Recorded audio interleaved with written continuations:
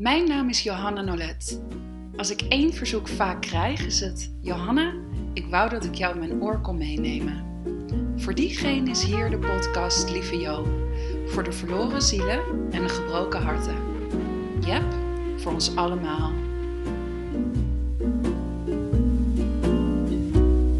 Smile, though your heart is aching. Smile, even though it's breaking.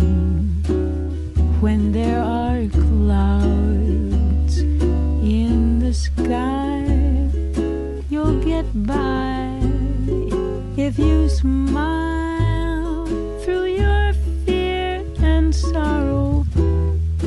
Smile, and maybe tomorrow you'll see the sun come shining through for you.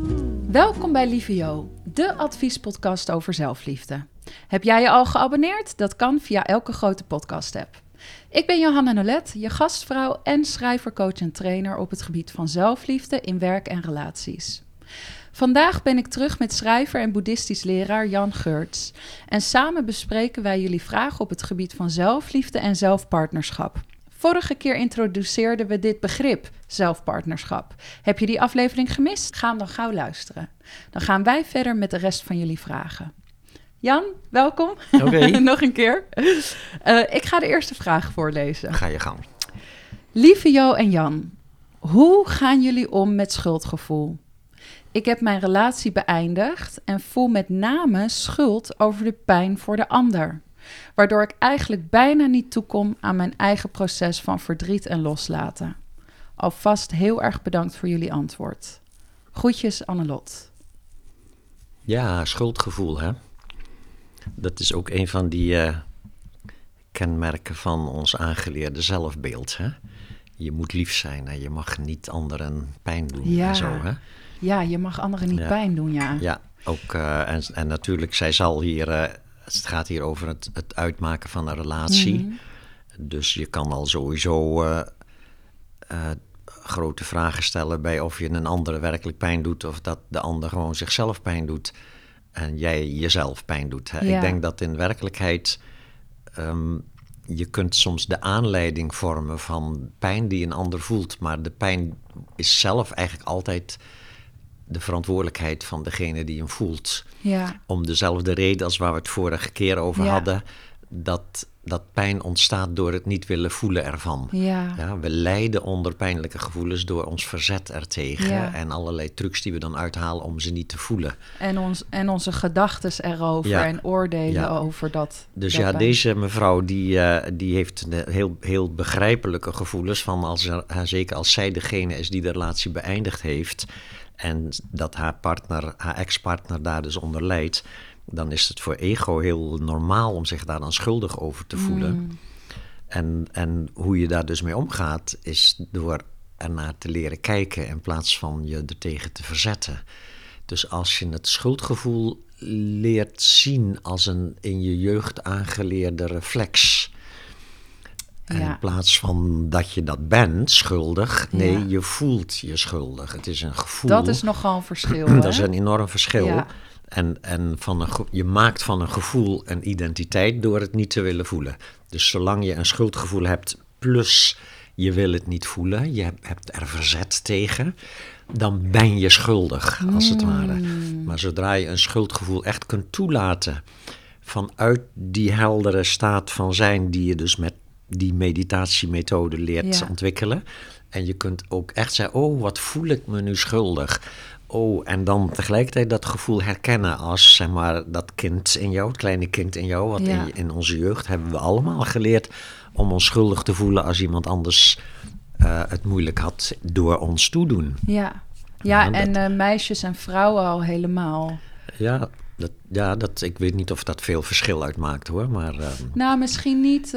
Als jongetje kreeg je ook op je donder als iemand anders last had van wat je deed. Ja, nee, absoluut. Ja, dus dat maar we hebben wel echt leren pleasen. Ja, Dat zou kunnen, ja. Ik heb niet zo'n ideeën daarover. Ik bedoel, ik ben zelf de enorme pleaser. Mijn belangrijkste patroon is nice guy patroon. Dus ook een enorme angst om, zeg maar, om anderen te kwetsen en om in conflicten terecht te komen en zo. Hè? Dus, ik ken nog wel meer mannen dus die daar... dat nare gevoel, dat moet je dus leren herkennen. En dat vergt dus enige oefening. Dus deze mevrouw zou sowieso kunnen beginnen met het te gaan onderzoeken in plaats van het te bestrijden. En onderzoeken doe je dus op een bepaalde manier. Hè? Dat is door als het ware even tijd ervoor te nemen, te gaan zitten op het moment dat je het voelt. En dan vooral proberen om niet te veel mee te gaan in al die gedachten die je erbij hebt, maar rechtstreeks contact te maken met wat je in je lijf voelt. Ja. Dus dat schuldgevoel, dat zit dan ergens, zeg maar, in je keel of in je hartcentrum of in je buik of een combinatie van die 3 plekken. Ja. Daar zit meestal de beknellende emotie. En dat dan leren voelen, gewoon toelaten, voelen. Het mag, weet je wel, je mag dat voelen. En dan verdwijnt dus die angel van de zelfafwijzing eruit. En ik kan me voorstellen dat met dit soort emoties die over schuld gaan, dat we daar heel vaak niet eens komen, omdat we denken dat schuldgevoel toelaten een bekentenis is. Ja. Of dat we daarmee schuld bekennen. En dat willen we niet. We voelen ons... Ja, we willen niet iemand zijn die een ander pijn doet. Want daar hebben we allemaal een oordeel over. Dus ik kan me voorstellen dat dat mega tricky is. Ik zou dan in mijn hoofd dan stiekem toch bezig zijn met het ontschuldigen van mezelf. En dan ben je toch... Ja, dan ben je toch... niet aan het voelen. Dan ben je toch weer in je hoofd die strijd aan het gaan, in discussie. Dan probeer je er met denken van af te komen. Ja, heel ingewikkeld. Ja. Echt wel een uitdaging. Ja, dat is wel... Dus dat is de spirituele beoefening. Ja. Hè? Dus dat herkennen van dat gedachtes het probleem zijn, dat er een neiging is om met andere gedachtes het probleem weer op te lossen. Ja. Ja, en dat in feite, het werkt niet. Ik bedoel, als het nog zou werken, wel, maar in het gunstigste geval lukt het je om af en toe eventjes het weg te redeneren, maar het komt ook telkens weer terug. Ja. Dan totdat je echt gaat zeggen van oké, wacht even, wat voel ik eigenlijk? Ja. Mijn nieuwste interventie... als ik merk dat ik in zo'n spiraal terechtkom, zo'n gedachtenspiraal, is nu, omdat ik kan herkennen dat ik het met gedachten aan probeer te lossen, is me volledig onttrekken aan het hele gebeuren. Dus iets gaan doen wat radicaal anders is. Of fysiek in beweging komen, de afwas gaan doen, een gesprek met iemand aanknopen over heel iets anders. Ja. En dat is voor nu even mijn soort van tussen... Als je het hebt over dat spiritueel zijn, dat is zijn waar je bent. Ja.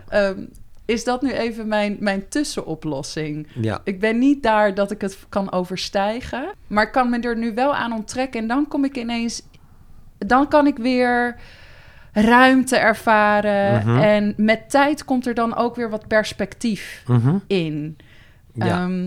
Maar dat voelt heel contra-intuïtief om dat te doen. Het voelt alsof je een enorm probleem niet oplost. Alsof ik het negeer. Ja. Alsof dat onverantwoordelijk... Het voelt onverantwoordelijk. Ja, nee hoor, dat is wat ik vaak de niet-destructieve afleiding zoeken. Precies. Dus je kan namelijk niet... Het mooiste zou zijn als je wel even, bijvoorbeeld 5 minuten even de tijd nam om even echt gewoon je gevoel toe te laten, wetende al van na 5 minuten mag ik gaan afwassen, gaan stofzuigen, mag ik een niet-destructieve afleiding kiezen om uit dat denken te komen. Ja, en soms moet je misschien eerst dat een tijd oefenen voordat je zeg maar, het durft om echt te gaan zitten. Oké, nu voel ik bijvoorbeeld zo'n schuldgevoel en nu ga ik echt eens een keer zitten met van hoe voelt dat nou eigenlijk? Ja. En dan vooral, wat voelt mijn lijf? Ja, want je zit altijd bezig met die gedachtes van en proberen om eruit te komen met gedachtes. En dus dat zeg maar je gedachtes loslaten door je aandacht te richten op wat je lichaam op dat moment voelt. Dat is eigenlijk de methode. Ja. Maar je kan in ieder geval, wat jij dus doet, is je gedachten loslaten. Door je aandacht te richten op een bezigheid die een beetje, zeg maar... Ja, want de fysieke weerstand is zo groot. Ik weet nu zo onderhand, oké, ik zit dus in mijn hoofd. Ik moet dat lijf in. Ja. Maar het kan zo, die weerstand kan zo groot zijn dat... Ja, ik heb even een detour. Een detour nodig. Ja, een omleidingje. Ja. Dus prima hoor, dat is een goede methode. Zolang de detour niet destructief is. Nee, dus precies. Niet flessen met alcohol en een hele avond zappen op tv en dat soort dingen. Nou, dat doe ik ook soms hoor, maar je weet het wel. Ik vind dat ook heel leuk. Eigenlijk weten we dat allemaal heel goed wanneer afleiding constructief of destructief is. Ik heb toevallig laatst een training gegeven aan studenten maatschappelijk werk en dienstverlening en cultureel-maatschappelijke vorming. Ze doen die opleidingen. Een training zelfzorg, dat zijn natuurlijk de hulpverleners in spe zijn.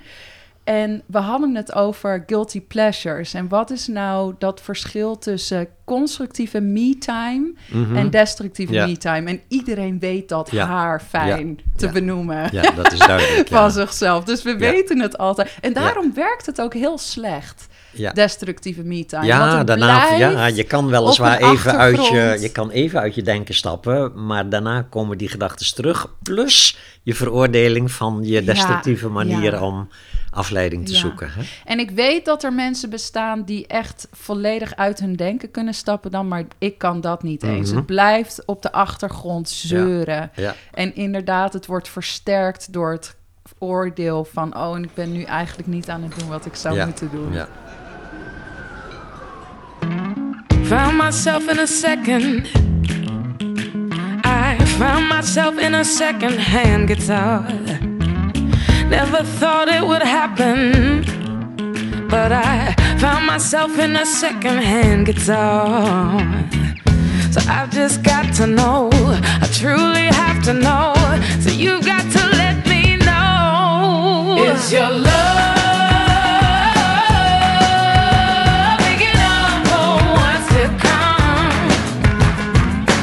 got so hot in the city that I forgot everything I was looking for. Made my way to the dance floor, and I danced till I wasn't drunk anymore. So I just got to know, I truly have to know. So you got to let me know. Is your love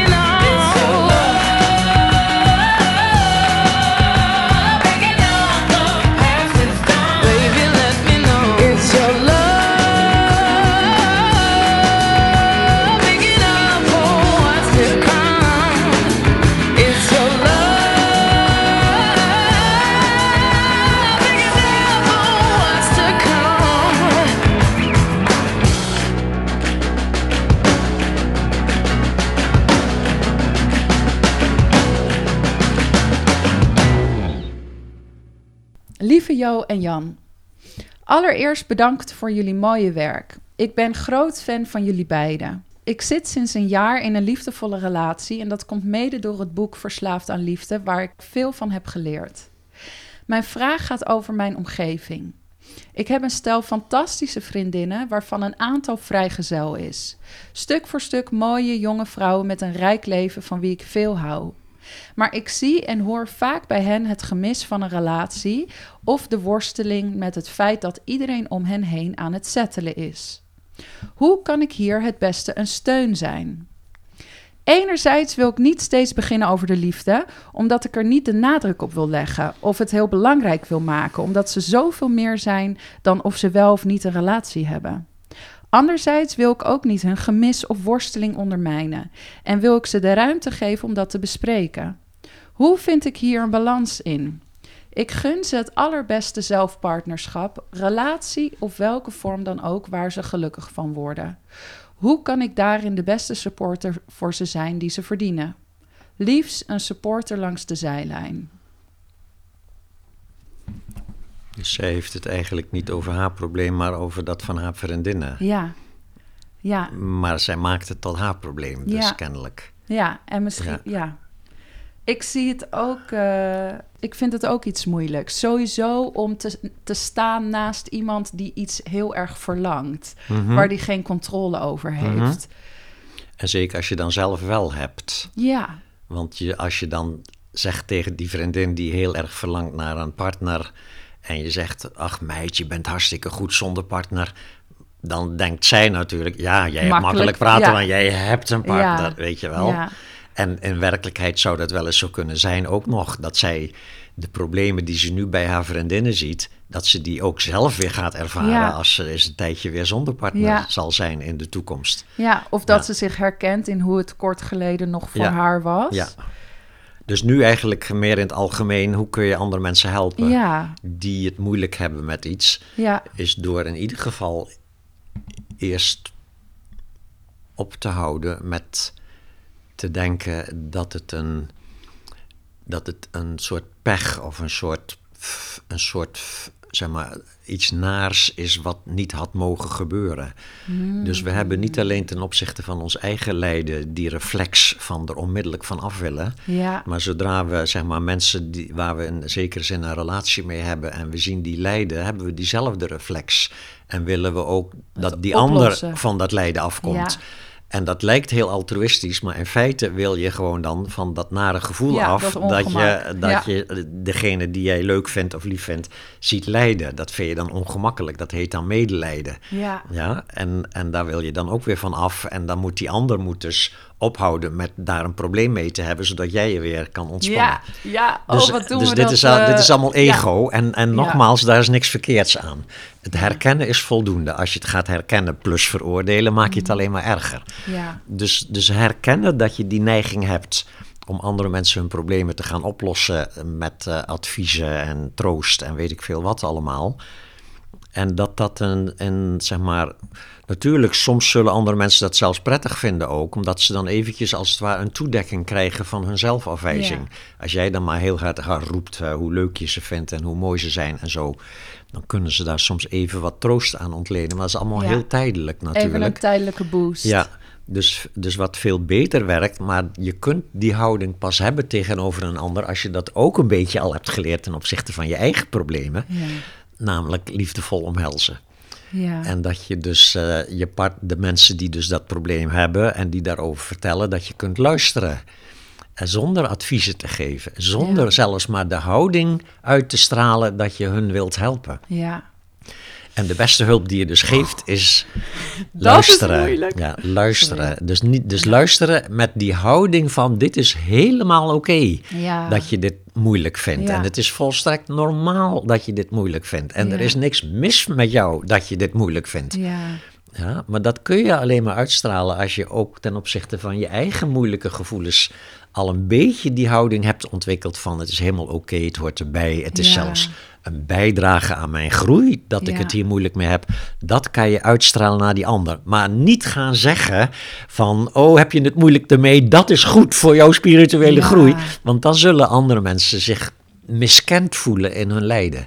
Dus het is echt een kwestie van leren luisteren, openstaan, zonder oordeel, liefdevol gewaar blijven, terwijl andere mensen hun gevoelens met jou delen en daarna luisteren. Mocht je eventueel toch ook een soort idee hebben van dat je een ander zou kunnen helpen met een advies, al is het maar om een bepaald boek aan te raden of iets dergelijks, dan zou ik altijd eerst vragen, vind je het goed dat ik je een soort van advies geef hierin? Ja. Want vaak gaan mensen al adviseren omdat ze zo nodig zelf het nodig hebben dat die ander van zijn probleem afkomt. Ja, en die ander voelt zich daar ook weer niet door gezien en gehoord. En die ervaring kennen we allemaal, denk ik. Dat mensen dan met advies komen en dat je denkt, je hebt het totaal niet begrepen. Ja, precies. Ja. Ik ben op dit moment heel erg bewust aan het oefenen met alleen maar luisteren. En juist omdat ik daarin zo vaak de plank mis heb geslagen. Nu ik het zo bewust aan het doen ben, ervaar ik echt hoe ongemakkelijk het is om alleen maar te luisteren. Ja. Mm-hmm. Ik denk dat ik ben iemand die als heel jong meisje al eigenlijk bevestigd werd in het advies dat ik gaf. Mm-mm. Dus als je als heel jong altijd al hoort, goh, wat ben jij wijs? En wat ben jij vroeg wijs? En wat ben jij al ver? Mm-hmm. Dan ga je je daarmee identificeren. Dus dat was hetgene waarvan ik dacht, als ik dat van mijzelf laat zien, dan ga je van me houden. Dus ik heb dat heel erg ontwikkeld. Ben daar zelfs mijn geld mee gaan verdienen. En dan is dat is echt een uitdaging voor mij om daar dus nu om geen adviezen meer te geven. En dan dus mijn eigen ongemak te voelen van, vind je me nog wel leuk? Ben ik nog wel van toegevoegde waarde in jouw leven als ik dit niet voor jou kan oplossen? Ja. Dat is ongelooflijk. Ja. Het verbaast me hoe moeilijk ik het vind. Ja. Terwijl je leert heus wel dat je moet luisteren. En ik denk ook, als je een goede adviseur bent, dan leer je ook heel goed te luisteren naar iemand. Maar dan nog hoef je dat advies niet te geven. Mm-hmm. Ja, of als je het dan toch wil geven, dat je eerst toestemming vraagt. Ja, eerst toestemming vragen. Of er wel interesse is in een advies, hè? Ja, jeetje. Dus het is grappig dat wij nu praten over geen advies geven, terwijl in wij dat in een adviesprogramma. De heerlijke paradox van het leven.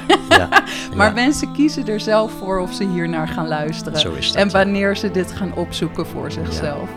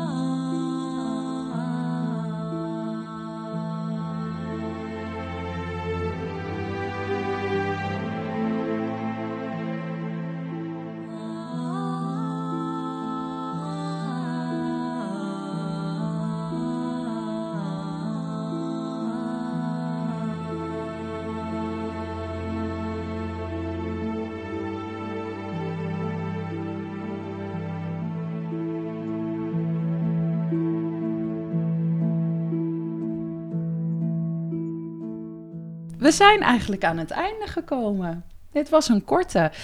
Is er iets wat u graag met onze luisteraars nog zou willen delen? Nee, of het moet zijn dat ik even reclame maak voor mijn nieuwe boek. Ja, gaat u gang. Absoluut. Over een paar weken verschijnt mijn laatste boek. Ja. Het heet Wijzen naar de maan. En het gaat over de spirituele zoektocht in het dagelijks leven. En het bevat verhalen en gedichten. Deels mijn eigen belevenissen in verhaalvorm. Wat ik allemaal heb meegemaakt, ook voordat ik heel bewust met spiritualiteit bezig ging. Je ziet dat veel mensen er al mee bezig zijn voordat ze doorhebben dat ze ermee bezig zijn. Ja. Hè? Ja. Bijvoorbeeld door een enorm, door die zoektocht naar liefde. Ja. Die we dan aanvankelijk natuurlijk altijd buiten onszelf projecteren. Hè? Dat moet dan op zoek naar een partner of op zoek naar erkenning voor werk of dat soort dingen. Ja. Wat allemaal niet verkeerd is overigens ook, maar je ziet dat daarachter een verlangen zit naar iets diepers. En dat komt dan op een bepaald moment in je leven naar boven of in sommige mensenlevens nog niet. Dus dan, dat weet je natuurlijk niet van tevoren. In ieder geval, dus dit is mijn eerste boek waarin ik ook fictie heb geschreven. Dus gewoon verhalen heb hoe vond u dat? bedacht. Ik vond het wel heel erg leuk. Ja? Maar nu is het ook wel weer heel spannend. Nu is het weer spannend alsof het mijn eerste boek is. Want het zijn verhalen. En het gaat meer over mezelf. En het bevat fictie. Ja. Het is gewoon spannende of leuke of ontroerende verhalen en gedichten. Oh, ik ben ontzettend benieuwd. Dus het verschijnt 10 februari, geloof ik. Oké, dat is fantastisch. Deze podcast komt vlak daarna uit. Ja. Mm-hmm. Dus dat is mooi. Ja, dus meer ter inspiratie wordt dit. Minder gericht zelfhelp. Het is minder uitleggen. Ja, de andere boeken zijn allemaal uitlegboeken. Wel mooi in het kader van advies. En geen advies geven. Ja, geen advies, nee. En ook om iets van die spirituele ervaringen over te dragen langs die weg van, emotie en intuïtie. Dus ik ben nogal goed in dingen heel erg helder uitleggen. Ja. Maar nu had ik zo'n behoefte om dat eens op een veel subtielere manier te proberen om daar iets van over te dragen. Ja, ik vind dus dat ik ben ook heel benieuwd of dat. Ik weet niet of ik dat kan, maar daar ben ik dus zo benieuwd naar.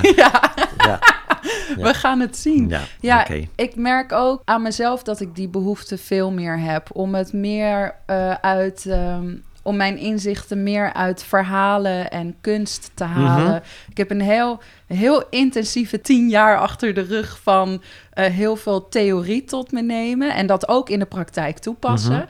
Maar ik merk dat ik nu heel veel inzicht en inspiratie kan halen uit kunst eigenlijk. Waar verhalen natuurlijk onder vallen. Dus ik kijk er naar uit. Okay. Jan, mag ik je ontzettend bedanken voor je tijd en je gastvrijheid. Dat we zo in jouw huis mochten komen. Het is hier nog steeds ontzettend prachtig. Nu begint de zon een beetje te dalen. En het is hier echt waanzinnig mooi. Dat was hem weer. Wil je ook een vraag insturen en ben je benieuwd naar de volgende thema's en gasten? Schrijf je dan in voor mijn nieuwsbrief in de show notes. Dan ontvang je die informatie als allereerste. Iemand vroeg mij laatst trouwens of we niet een Spotify-lijstje konden maken van de muziek, omdat ze die zo mooi vinden. Stiekem bestaat die al. Alleen is dat mijn persoonlijke inspiratielijst, waar ik mooie nummertjes voor jullie vergaar. Ik beloof dat ik die ooit vrij zal geven, maar voor nu kun je de namen van de nummers en artiesten altijd terugvinden in de beschrijving van de aflevering. Heb jij iets aan deze aflevering gehad? Laat het ons weten. Dat kan door je te abonneren en een review achter te laten op iTunes, Spotify of waar je ook je podcast luistert. En deel deze aflevering met de mensen om je heen. We hoeven het leven niet alleen te doen. Je luisterde naar Lieve Jo, een podcastproductie van mijzelf, Johanna Nolet. Jan Geurtz was mijn gast van vandaag. Mijn partner in crime, redactionele rechterhand en verantwoordelijk voor de editing en techniek is Jacqueline Bleker van Bleker Producties. Take a little advice from me. Play around with TNT, but baby, don't fuck around with love. Mess around with a hungry bear. Grab a tiger by his hair, but baby, don't fuck around with love. Never toy with emotions unless you enjoy big explosions. Well, when you say the words I love you, just be sure each word is true. And baby, don't fuck around with love.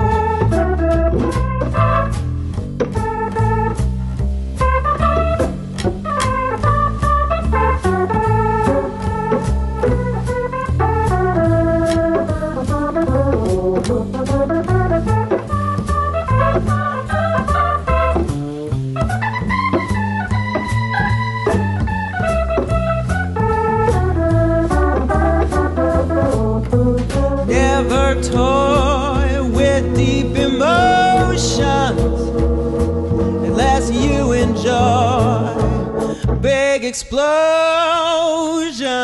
Well, when you say the words I love you, just be sure each word is true. And baby, don't fuck around with love.